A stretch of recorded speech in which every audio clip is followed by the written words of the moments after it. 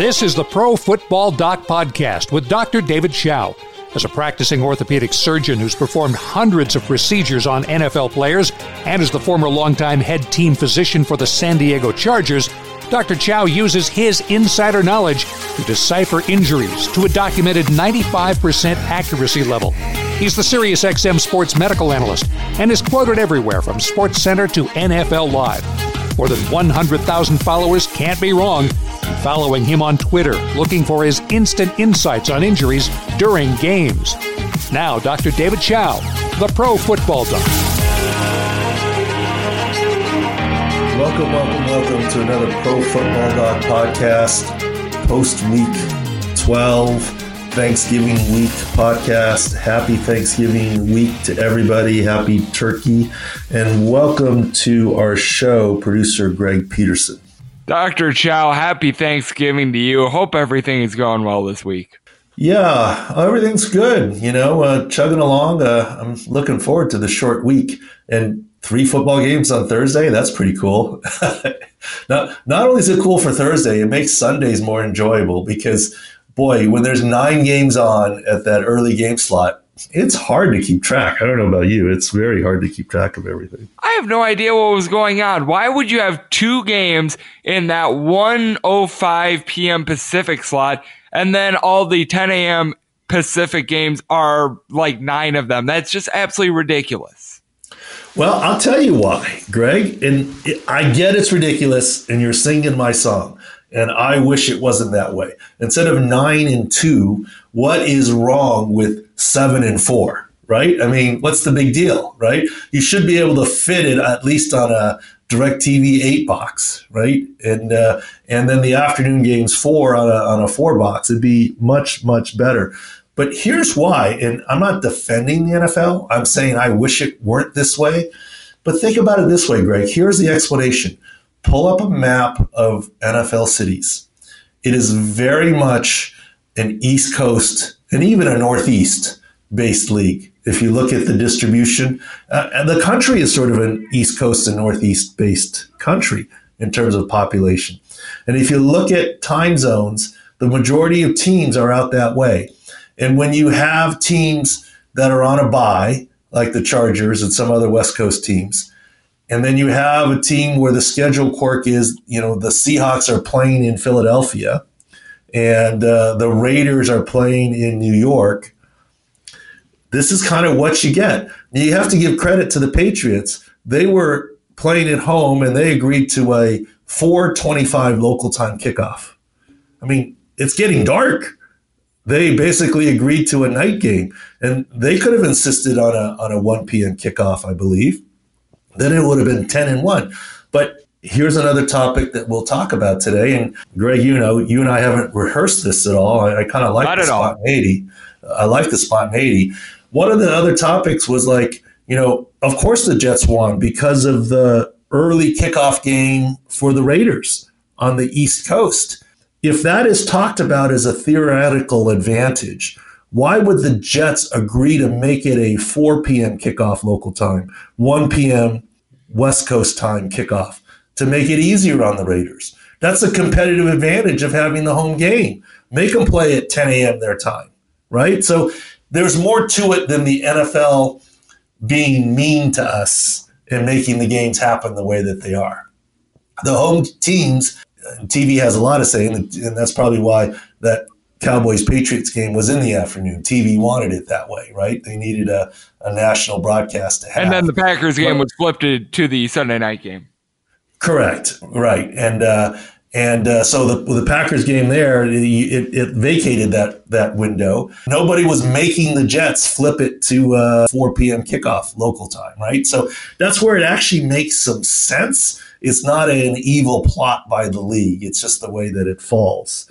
But I agree with you. I'd love it the other way, right? I mean, if you're a Jets fan, why would you want it moved back? You're used to going at 1 o'clock, and this is just the way that it is. If kids are going, they could actually go instead of a 4 o'clock game getting home later at night. So I'm glad you bring that up. And, some teams seem to not worry about that. I mean, Seattle certainly didn't have a problem playing that early kickoff.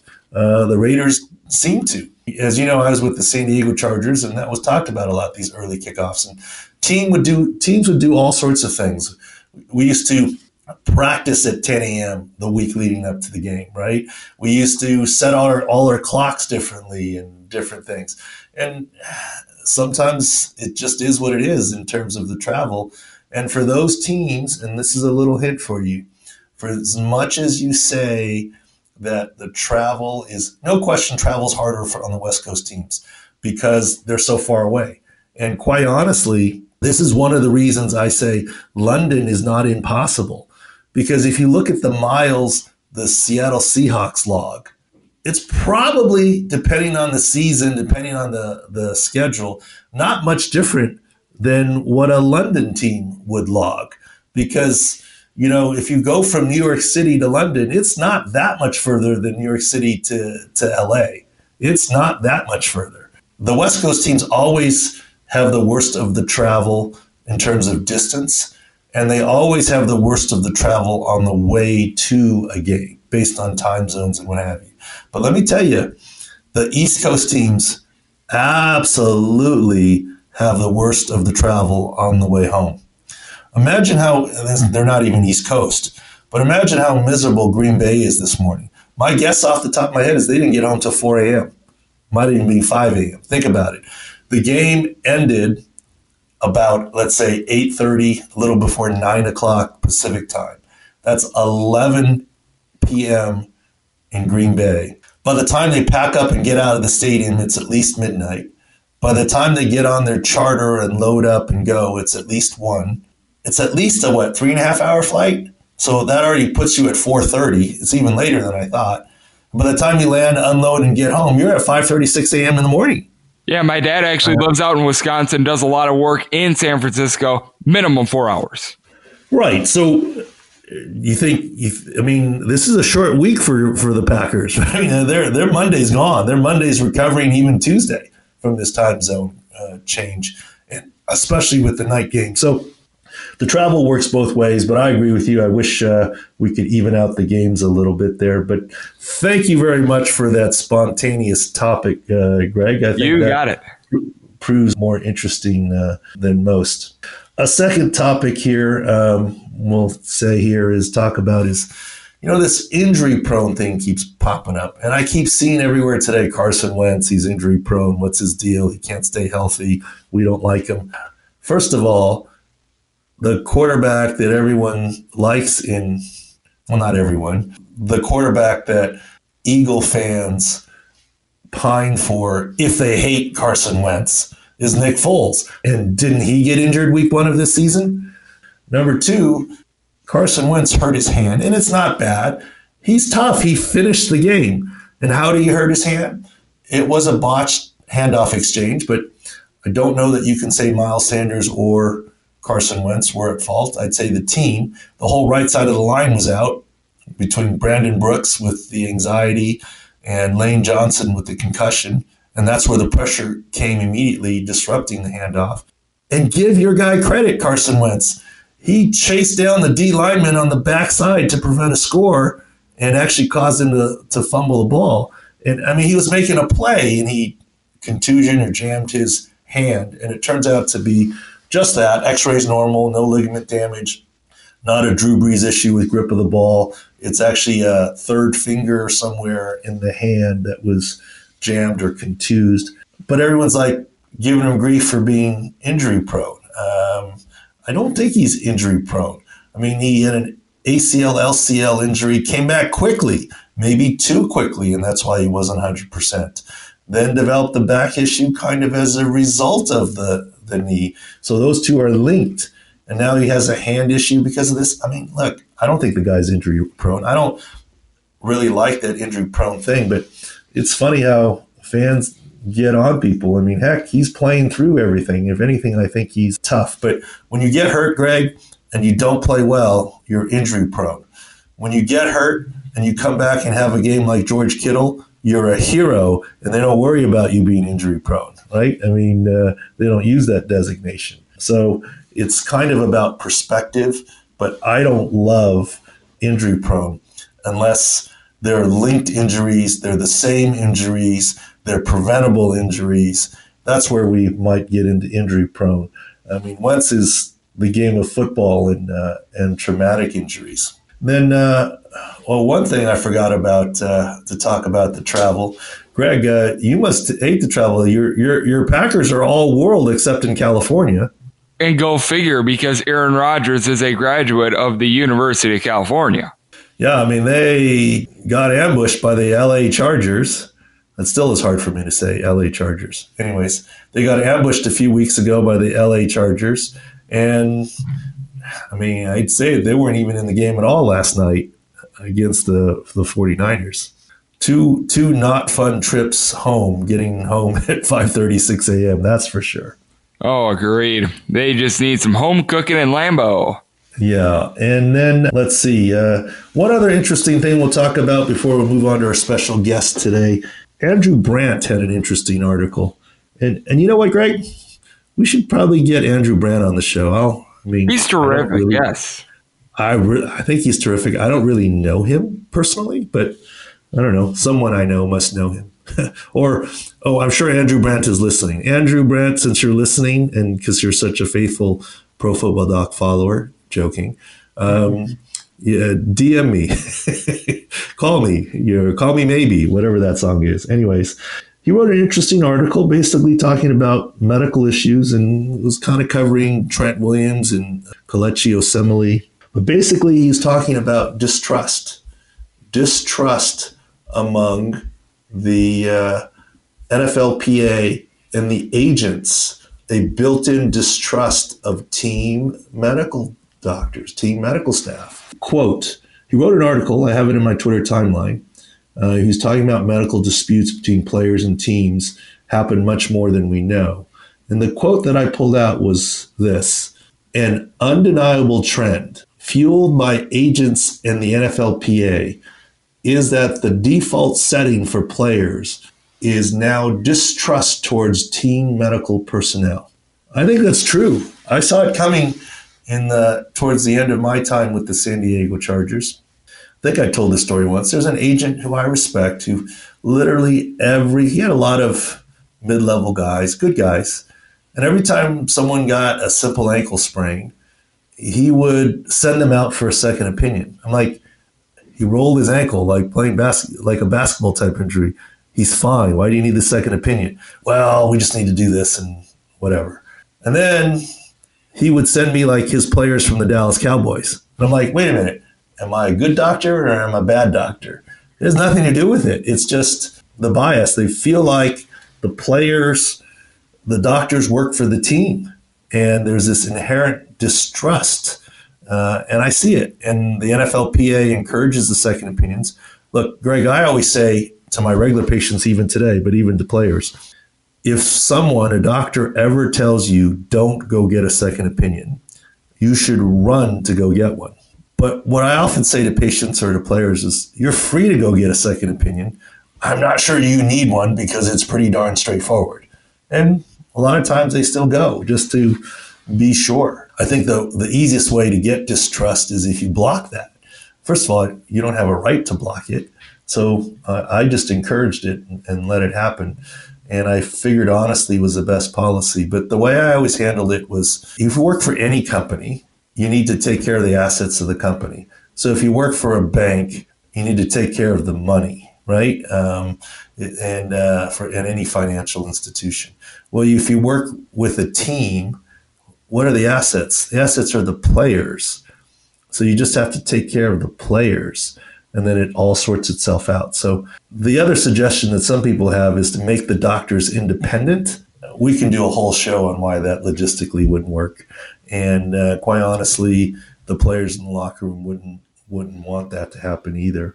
But that's for another time. But if you get a chance, read that article from Andrew Brandt. I think it's a good one. All right, let's take a quick break here, and we'll come back with our special guest, Will Brinson, for part 2 of the Pro Football Doc podcast.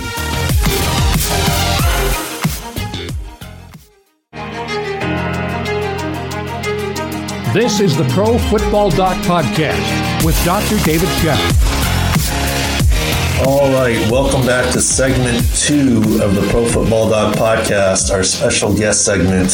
Very excited to have on Will Brinson today from CBS Sports. Will is everywhere. He's ahead of his time. And to be honest, I've never, really done much with Will. I've been on the CBS Fantasy Sports podcast and other things that he's been on. And we've kind of crossed paths, but we've never really chatted so this is purely off the cuff and cold. And Will, I apologize. I'm not a professional interviewer, but so glad to have you on the show. Oh, Doc, I do everything off the cuff. I don't plan. I don't prep. If they hadn't given me a producer, for my podcast, it would be a roving disaster. I typically, my prep for the podcast is like watching football and buying beer. And then I like, they actually, on the Pick Six podcast, my daily NFL show that I do, Ryan Wilson, like I like to, not like I can diagnose anything like injuries, cause I'm, just a guy who went to college for 8 years, not a doctor. I like pointed, I can't remember what I was talking about. I was talking about like a patellar tendon or like a Liz Frank injury.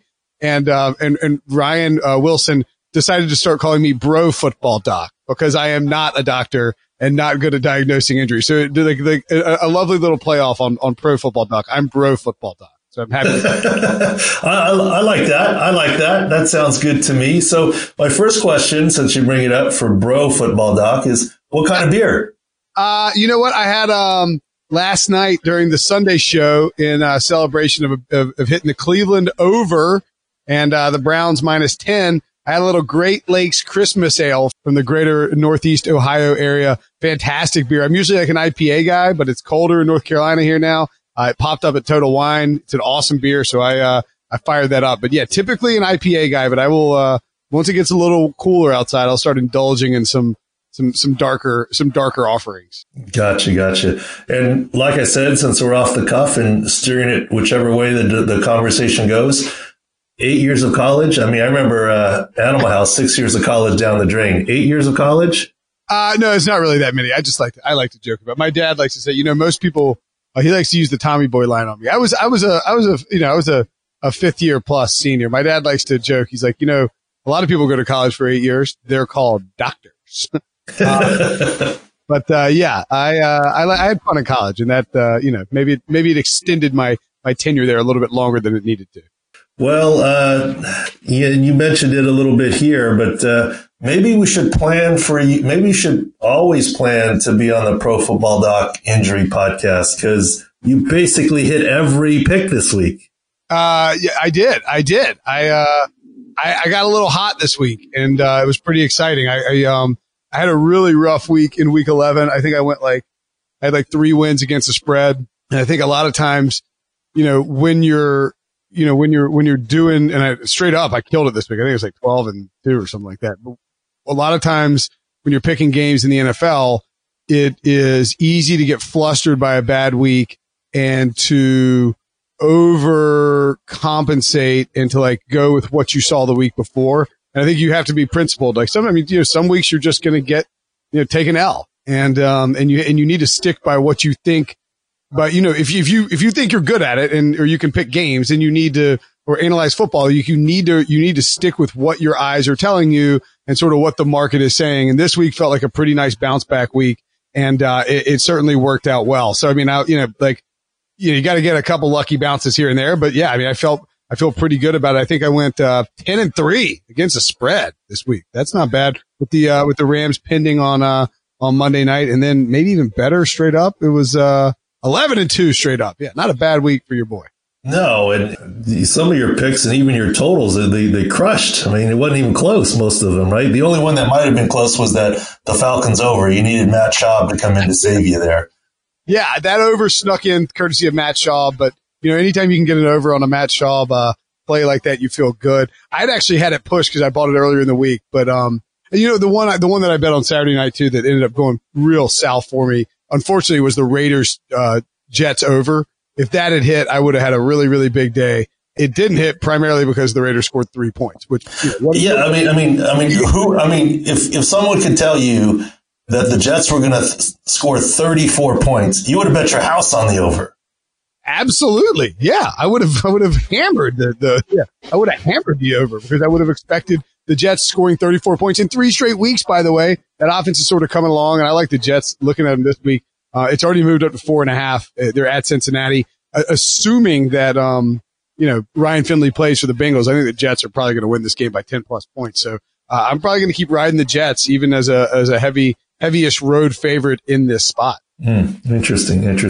So, since this is an injury podcast and we talk medical stuff, and you are the bro football doc, how do you incorporate injuries and what do you do with injuries into your picks, whether it's sides or totals, or how does that factor in?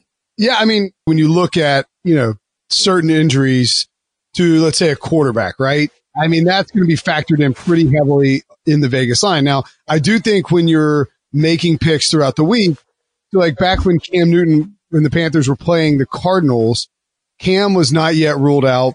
There's a sense he might be ruled out, and the Panthers were 1.5 point favorites or 2.5 point favorites in Arizona.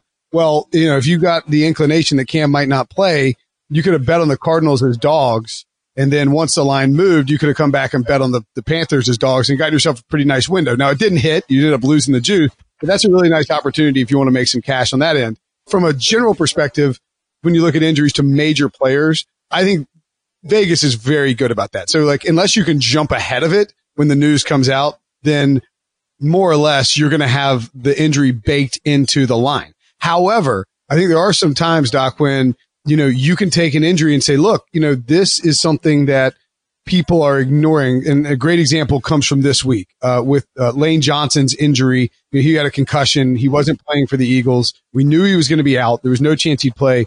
Carson Wentz's passer rating drops 20 points when Lane Johnson doesn't play for Philadelphia. That is a huge amount. That's a massive drop off. Vegas made Philly the favorite in this game to open the week. Seattle was +3. And that's Russell Wilson. They play well in the Eastern time zone. They're a healthy team. They're, in the playoff hunt. Maybe the underlying metrics don't see them as a great team, but Philadelphia without Lane Johnson, even if Seattle was missing Jadeveon Clowney, should have been downgraded more than that. It should have been a pick 'em when they opened. And so I jumped on Seattle +3 right away. Seattle actually closed -2.5 and still covered that. But I think there are a lot of times there are underlying injuries, on the offensive line and in the secondary that people don't look at because we're so fantasy focused that we get hooked into, injuries to wide receivers and running backs. Whereas, if you have like a situation with the Saints where Marshawn Lattimore is going to be out, and they're playing the Bucks, well, Mike Evans' over yardage total is probably a decent prop because he's not going to be shadowed by Marshawn Lattimore. That's just, hypothetical there. But the Lane Johnson one is a prime example where if it's looking like he's probably going to miss and he doesn't practice on Wednesday, with a concussion issue, he's probably not going to play. And so there's a ton of value, I think, in taking Seattle early in the week. But yeah, I mean, it really speaks more, I think, the injury stuff to the underlying injuries rather than like the obvious, Odell Beckham foot injury or whatever it would be. No question. And, for the star players, look, if it's a starting quarterback, the odds aren't even out until an injury is declared.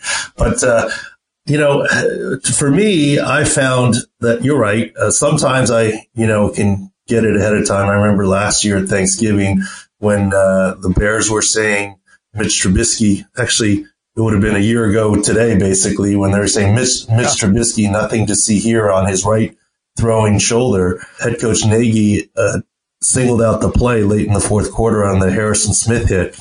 I went back and looked at it and said, he's not playing on Thursday. He subluxed his shoulder.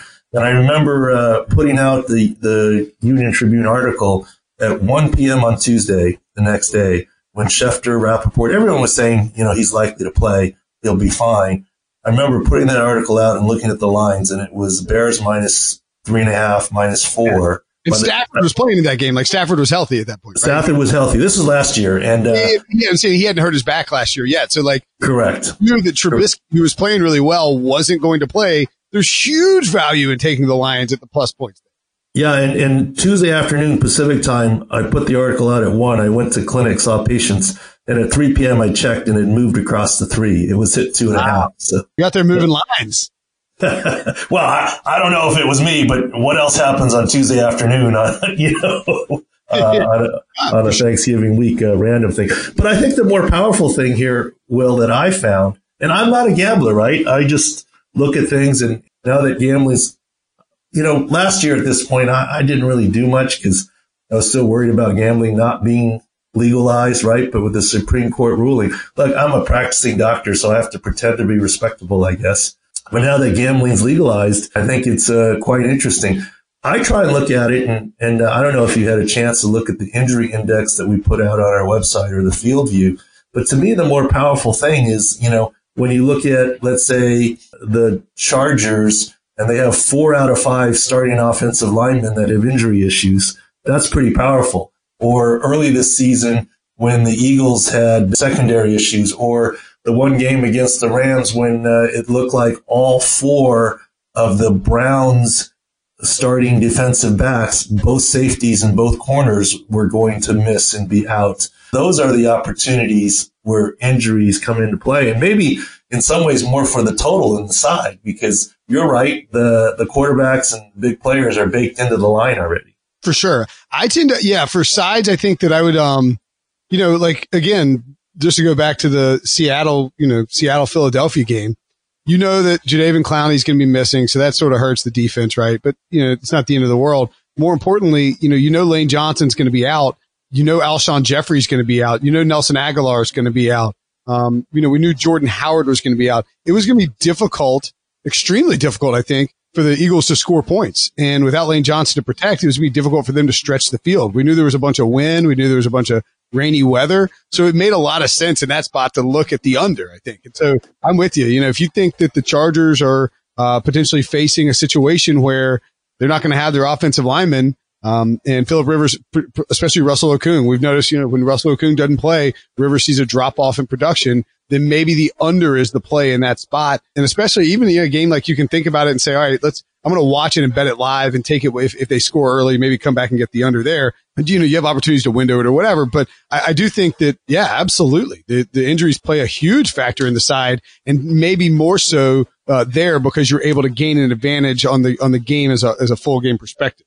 And you mentioned live betting. Are you doing any live betting stuff now? Do you think that's the future? I mean, it is in Europe. 80% of the money is in game or live. Oh yeah. 100% the future. I mean, it's, I thought, the Patriots Cowboys game was a great example, because sometimes these algorithms don't exactly, they don't account for, usually they're very good. Don't get me wrong. But, that over under sat at between 40 and 45 for basically the entire first half. And there was no reason not to just kind of pepper it over and over again. You could watch that game, and there was no way that those two teams were going to manage to combine for 40 points. I mean, it just wasn't going to happen. Not with the way Jason Garrett coaches in conservative fashion. Not with that win in Foxborough. Now, you got lucky, missed a few field goals here. Don't have great looks to go for it on 4th down and all that. But, I think by and large, that live betting is a great opportunity if you can look at certain spots and say, okay, this is not going to, they're not, I can tell by the flow of this game, they're not going to score a ton of points. Now, having said that, I got hosed bad betting the NC State live under against Louisville heavily a couple of weeks ago. I was out at the game, and it's just wind is whipping side to side, pouring, dumping rain. I was like, there's no way these guys are going to score here. And then they scored two touchdowns in 2 minutes to start the third quarter, and it went over. So, you can get burnt pretty bad in those spots too. Well, I always say, right, the ball's not round, right? So there's going to be the funny bounces that happen within a game. It changes things. But the one thing I like about the wagering space, like, if you're 60% right, you're a god, right? Yeah. And 55 and you're awesome, right?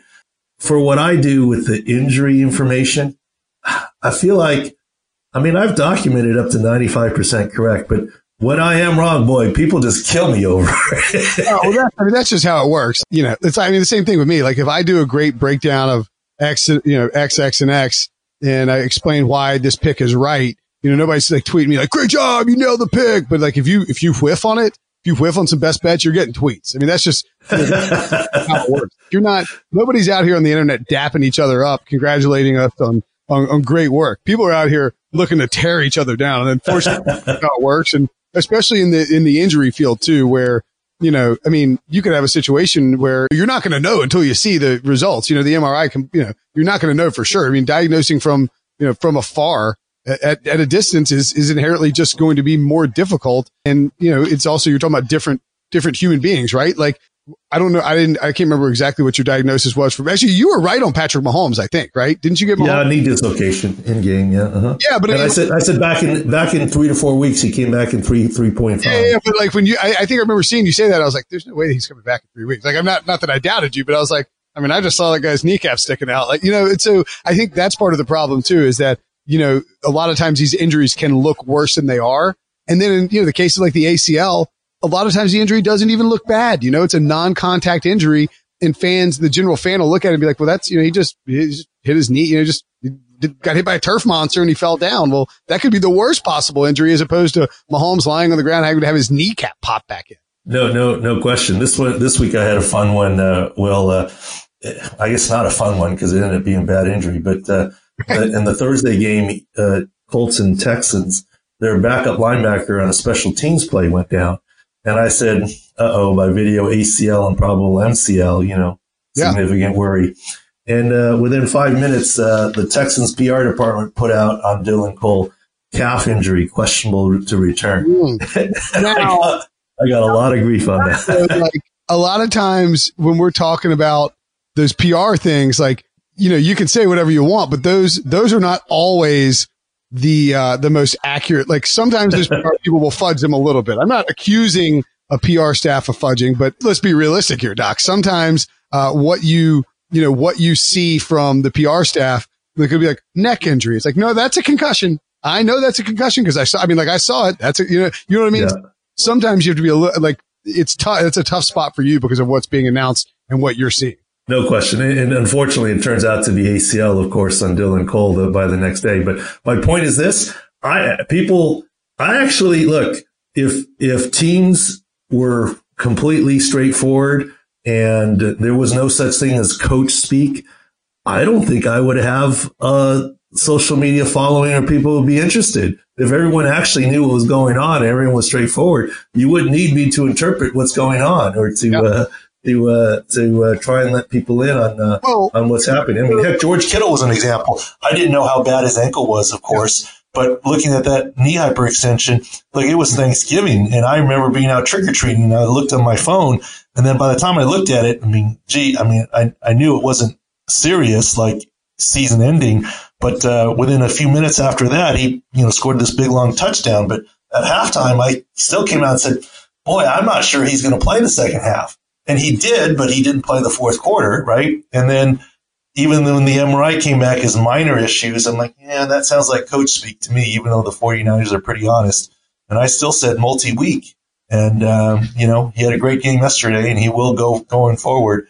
But he did miss, he was out 3.5 weeks from Thanksgiving from the game last night. Different humans respond differently. And the other thing, too, you talk about the PR people, but Al Michaels and Chris Collinsworth are trying to figure out why Mitchell Trubisky's not on the field. We're later told it's a hip injury, and the Bears PR staff has no information to provide them at the time of Mitchell Trubisky being held on the sidelines by Matt Nagy. Like, it's, that's where it becomes hard to buy into whatever sort of thing you're being sold, because, it doesn't, like, you're like, look, you can tell me it's a hip injury all you want, but I'm watching what's happening on the field, and it appears to be more of a benching than a hip injury. Well, yeah, and I actually came out and defended Nagy and Trubisky. I do believe there was a hip pointer. It happened with 39 seconds left before the second half. And of course, I didn't get to it till later that night or the next morning. And if you look at it, Michael Brockers knees him in the back of the hip hard enough as he's going down that he actually fumbles the ball momentarily, jars the ball loose. Sure. And that does get more sore. But I think where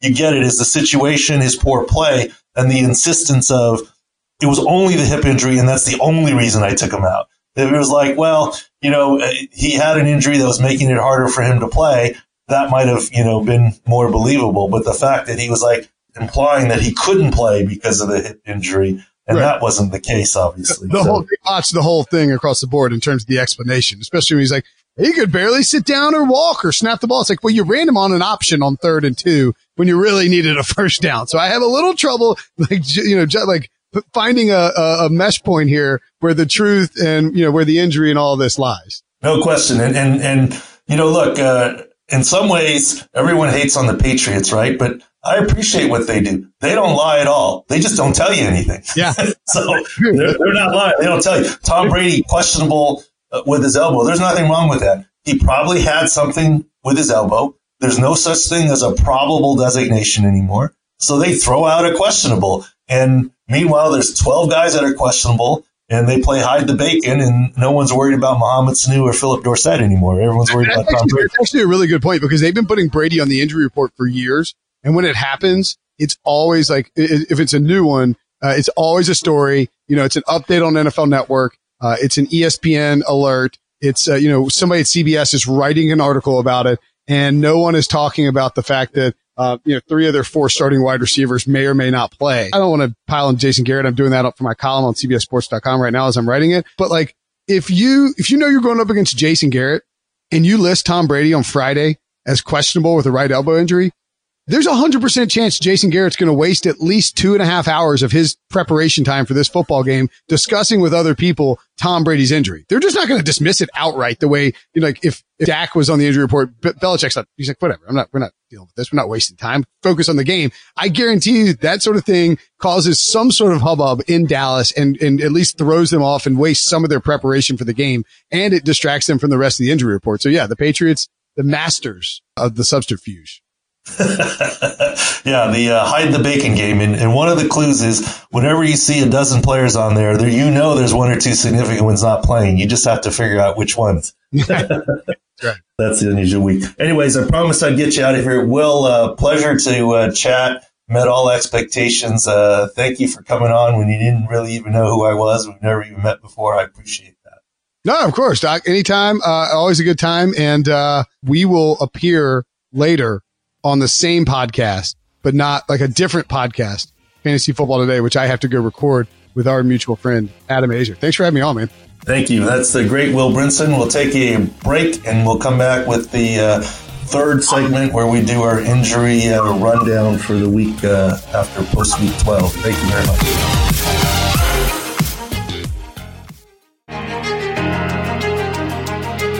More now with Dr. David Chao, the Pro Football Doc. All right, welcome back to the third and final segment of the Pro Football Doc podcast. I enjoyed Will there, Greg. I didn't really know him very well, but I thought he was good. He's a good guy. He's a fun guy. Oh, yeah, and he really knows his sports and his sports betting. I've had him once before on one of the other podcasts that I do on this network. That's Go with Steve Heitner. He brought it there. He brought it here. Always a good chat. Absolutely. And, I actually, off the topic, but I actually finally got a chance to meet Steve at that charity thing. And nice guy. Brings me back to my younger days in the Seinfeld stuff. All right, so let's go through the injury rundown, and we'll start at quarterbacks here. Carson Wentz. We talked about it a little bit at the top of the show. Hand injury, a contusion near his third finger. Good news, should not affect his grip. Should be fine. Will practice this week. Medical workup essentially negative. He's not injury prone. Much to do about nothing. This is not a Drew Brees issue. Carson Wentz will be fine this week going forward. Other issues. Tom Brady, I didn't notice anything with his elbow. As we mentioned, more of a game of legal hide the bacon. I'm sure he had an elbow issue. And questionable is anywhere from, it's not 50-50. It's any chance he might not play. It's questionable because probable is no longer a designation. No worries about Tom Brady. Jameis Winston did fine with his ankle. Actually got a victory. Deshaun Watson was on Thursday. He did fine with his high ankle. Matt Stafford, he's not going to play on Thanksgiving. He won't go on injured reserve unless the Lions are out of it. He's just that tough. But as we've talked about, more than just an isolated transverse process fracture, upper thoracic injury fracture, December at the earliest, and I'd say maybe mid-December for Matthew Stafford.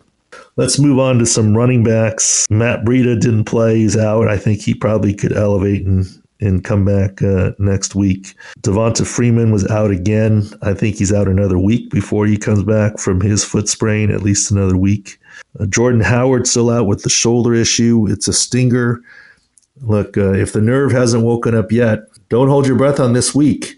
Let's see him practicing first with contact. It's a slow sunrise. It's no longer, if the nerve doesn't wake up quickly like a light switch, it is a slow sunrise. So Jordan Howard will still have to follow. James Conner didn't play this week with his AC joint, and my best guess is another week before he comes back for James Conner. Damian Williams for the Chiefs on a bye, anterior rib cartilage issue. He'll be better. He could play next week with an injection, but I'm not sure that he'll be 100%. And the same goes with Marlon Mack. Missed Thursday's game. He's got a right hand third metacarpal fracture. He absolutely could play this week in week 13 for the Colts, but has to carry the ball exclusively in the left hand. Nothing in the passing game or pass protection modify his game, but I would not rule him out for this week at all. Let's hit some wide receivers. Brandon Cooks is back for the first time here from his concussions. Juju Smith-Schuster was out with his knee and concussion. I looked at the video. I think it's more concussion than knee. I didn't see a lot on the knee, which is good news, and hopefully he can be back next week. Alshon Jeffrey's getting close, but did not play with an ankle. He's got a 50-50 chance, maybe even a little better, to play next week finally, and the Eagles really need him. Nelson Aguilar's knee is probably still out again. I don't think he's that close yet. AJ Green, still another week or two. I mean, I think it was 2 or 3 weeks ago I said at least a month. And yes, he may end up going on injured reserve. He may not play this season the way it goes, but I wouldn't count on this next week either. For those of people who've been hanging on to AJ Green all year for fantasy and for fantasy playoffs, I don't know if that's going to pay off for you. Mohamed Sanu did not play, as well as Philip Dorsett. Philip Dorsett with concussion, Mohamed Sanu with a mild high ankle. I think it's mild. I think Sanu can go next week. Hopefully Dorsett will get cleared and go. The other big one is Tyreek Hill. Hamstring injury, mild, on a bye. I'm not sure he goes this week.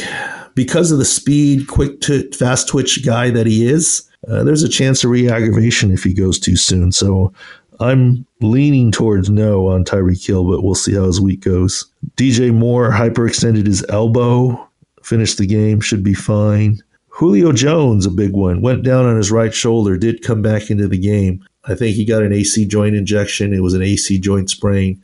Short week, not much practice. Not much practice for anyone this week. Short week there. And but I still think he's got a good chance to play in the game if he'll take the pregame injection. And Renfro, the Raiders wide receiver with some rib issues. Let's move on to tight end. George Kittle, bone bruise or capsular injury in his knee and a fracture in his ankle. Chip fracture, not a structural fracture. Had a good game. And guess what? Kittle fans and 49er fans, next week will be even better. He's probably put this essentially behind him. Austin Hooper is still out. He's probably put this essentially behind him. And then Austin Hooper of the Falcons with his MCL. I think he's another week at least before he returns. And I know Hooper wants to return. I know guys who own him in fantasy want to have him, but I don't think he's as concerned about fantasy or fantasy playoffs as getting his knee right. And of course, the Falcons aren't going anywhere this year, so might lead to another week or more. David Njoku, I think he's coming back. My best guess is he has a chance to play this week. And the reason why I say that is it was a scaphoid fracture. It was a wrist injury. So he's been able to run, train, work out, get acclimated to football and get in and out of routes and different things. So I think his return to play timeline is quicker than most. And I would look for Njoku to maybe play this week. Delaney Walker is still lingering somewhat with his ankle. And we talked about at the beginning of the season that his ankle will probably have him at less than 100%. And unfortunately, that's lingered longer than even I thought. And Evan Ingram with his foot was still out with a midfoot Lisfranc injury, and maybe another week for him. And the big bad news for tight ends is Eric Ebron headed to injured reserve, needs surgery on both ankles. He's had a lackluster year, probably been dealing with both ankles The problem is when it's both ankles, you literally don't have a good leg to stand on. You can't favor one side, and therefore he's out. Not sure if his surgery is a cleanup scope or a ligament tightening, but he's out for the season. Offensive lineman Isaiah Wynn came back, seemed to play okay from his toe. First game back for the Patriots after injured reserve. Cordy Glenn, first game back after concussion for the Bengals.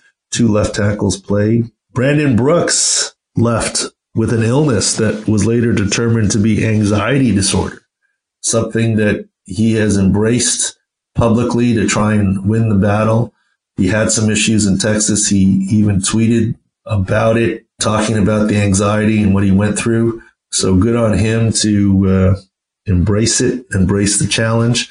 But anxiety is real, and boy, it's hard to figure out what the outcome is going to be. Hopefully the Eagles will get on top of it. They just, in the last 2 weeks, gave him a $56.2 million 4-year contract extension. I don't know. Maybe he feels the pressure of living up to expectations. I mean, he did a great job coming back from the Achilles from January. Maybe it was he didn't have his right tackle next to him, Lane Johnson, and Andre Dillard hadn't played there in the NFL ever. So maybe that had to do with it. Who knows? I don't want to put anything out there that I don't know is fact, but hopefully he deals with it and gets better. Lane Johnson should be back this next week, which is good. For the Jets, Beachum was out a little bit, but Edoga, his backup, has an MCL sprain. Let's talk about a couple of defenders. Leighton Vander Esch did not play with his neck issue. I'm not sure how much is related to his college issues, where maybe he dropped in the draft. The Cowboys are insistent it's not long-term. There's a chance with his herniated disc that he's going to get neck surgery and be looking at next season. So let's keep our eye out on Leighton Vander Esch. What a luxury to have Sean Lee as the backup. Jadeveon Clowney did not play with his core muscle issue. He visited the doctor in Philadelphia, but did not play. I think Clowney's trying to play through the year and have surgery in the offseason, so let's see how effective he can be. TJ Watt has a bone bruise, the good kind of bone bruise, not the kind that we thought George Kittle had, not the intra-articular kind, but a direct bone bruise where his kneecap or knee hit a helmet. That's just a pain tolerance thing. He should be okay. Jerron Reed of the Seahawks, ankle sprain. Derwin James, still his 21-day window isn't open for the Chargers yet, so look for him at least 2 weeks after his practice window opens, and it hasn't opened yet. And then Dontari Poe, I fear not good for the Panthers D lineman. Dontari Poe, I'm worried about a patella tendon rupture. That has not been announced. The head coach has agreed significant injury, MRI pending. But with a patella tendon rupture would mean surgery and end of his season. So hopefully we get good news on Dontari Poe. That's kind of it for our injury rundown, other than the egos bruised of your Packers, Greg. Yeah, it's a little bit of a tough one. And I'm taking a look at Twitter, and I think that we covered most of them. And there's no questions coming in from the state of Wisconsin. Yes. Any more games in California this year? I don't think so. We are good there. All right. So then you got a chance. Unless, of course, it's a playoff game against the 49ers. Oh, don't even bring that up, because that game would be in San Francisco more than likely. Well, at this rate, almost for sure, right? Because you lost the head-to-head tiebreaker and you're behind them, but 2 losses in the loss column. So it's really 3 games back. You're not going to catch the 49ers. Although they have a tough stretch right now. They play a lot of hard teams. Beast of the Week. A pretty easy one. Got to give him a lot of credit because of his attitude and powering through 2 injuries, a knee and the ankle. George Kittle made a very successful return Sunday night. 6 catches, 129 yards, a touchdown, looked good. And Adam Schefter reported he broke a bone in his ankle. And when that was announced, I said, George Kittle is superhuman and Superman, but he's still human. And it wasn't going to be a structural fracture, but it's still a fracture, a chip fracture. And the head coach confirmed that. And with the knee issue too, bone bruise or hyperextension of the knee, as well as the ankle, I think he made a very good comeback. And so he impressed me. And so chip fracture or not chip fracture, it's still a fracture, still 2 injuries. He still came back and played where you couldn't really tell he had anything. And his injury should be behind him. This week's Beast of the Week is going to be George Kittle there. And with that, that's it for the Pro Football Doc podcast this Thanksgiving week. Happy Thanksgiving, and we'll see you again on Periscope and other things on Thursday during the Turkey Day. And thanks for listening.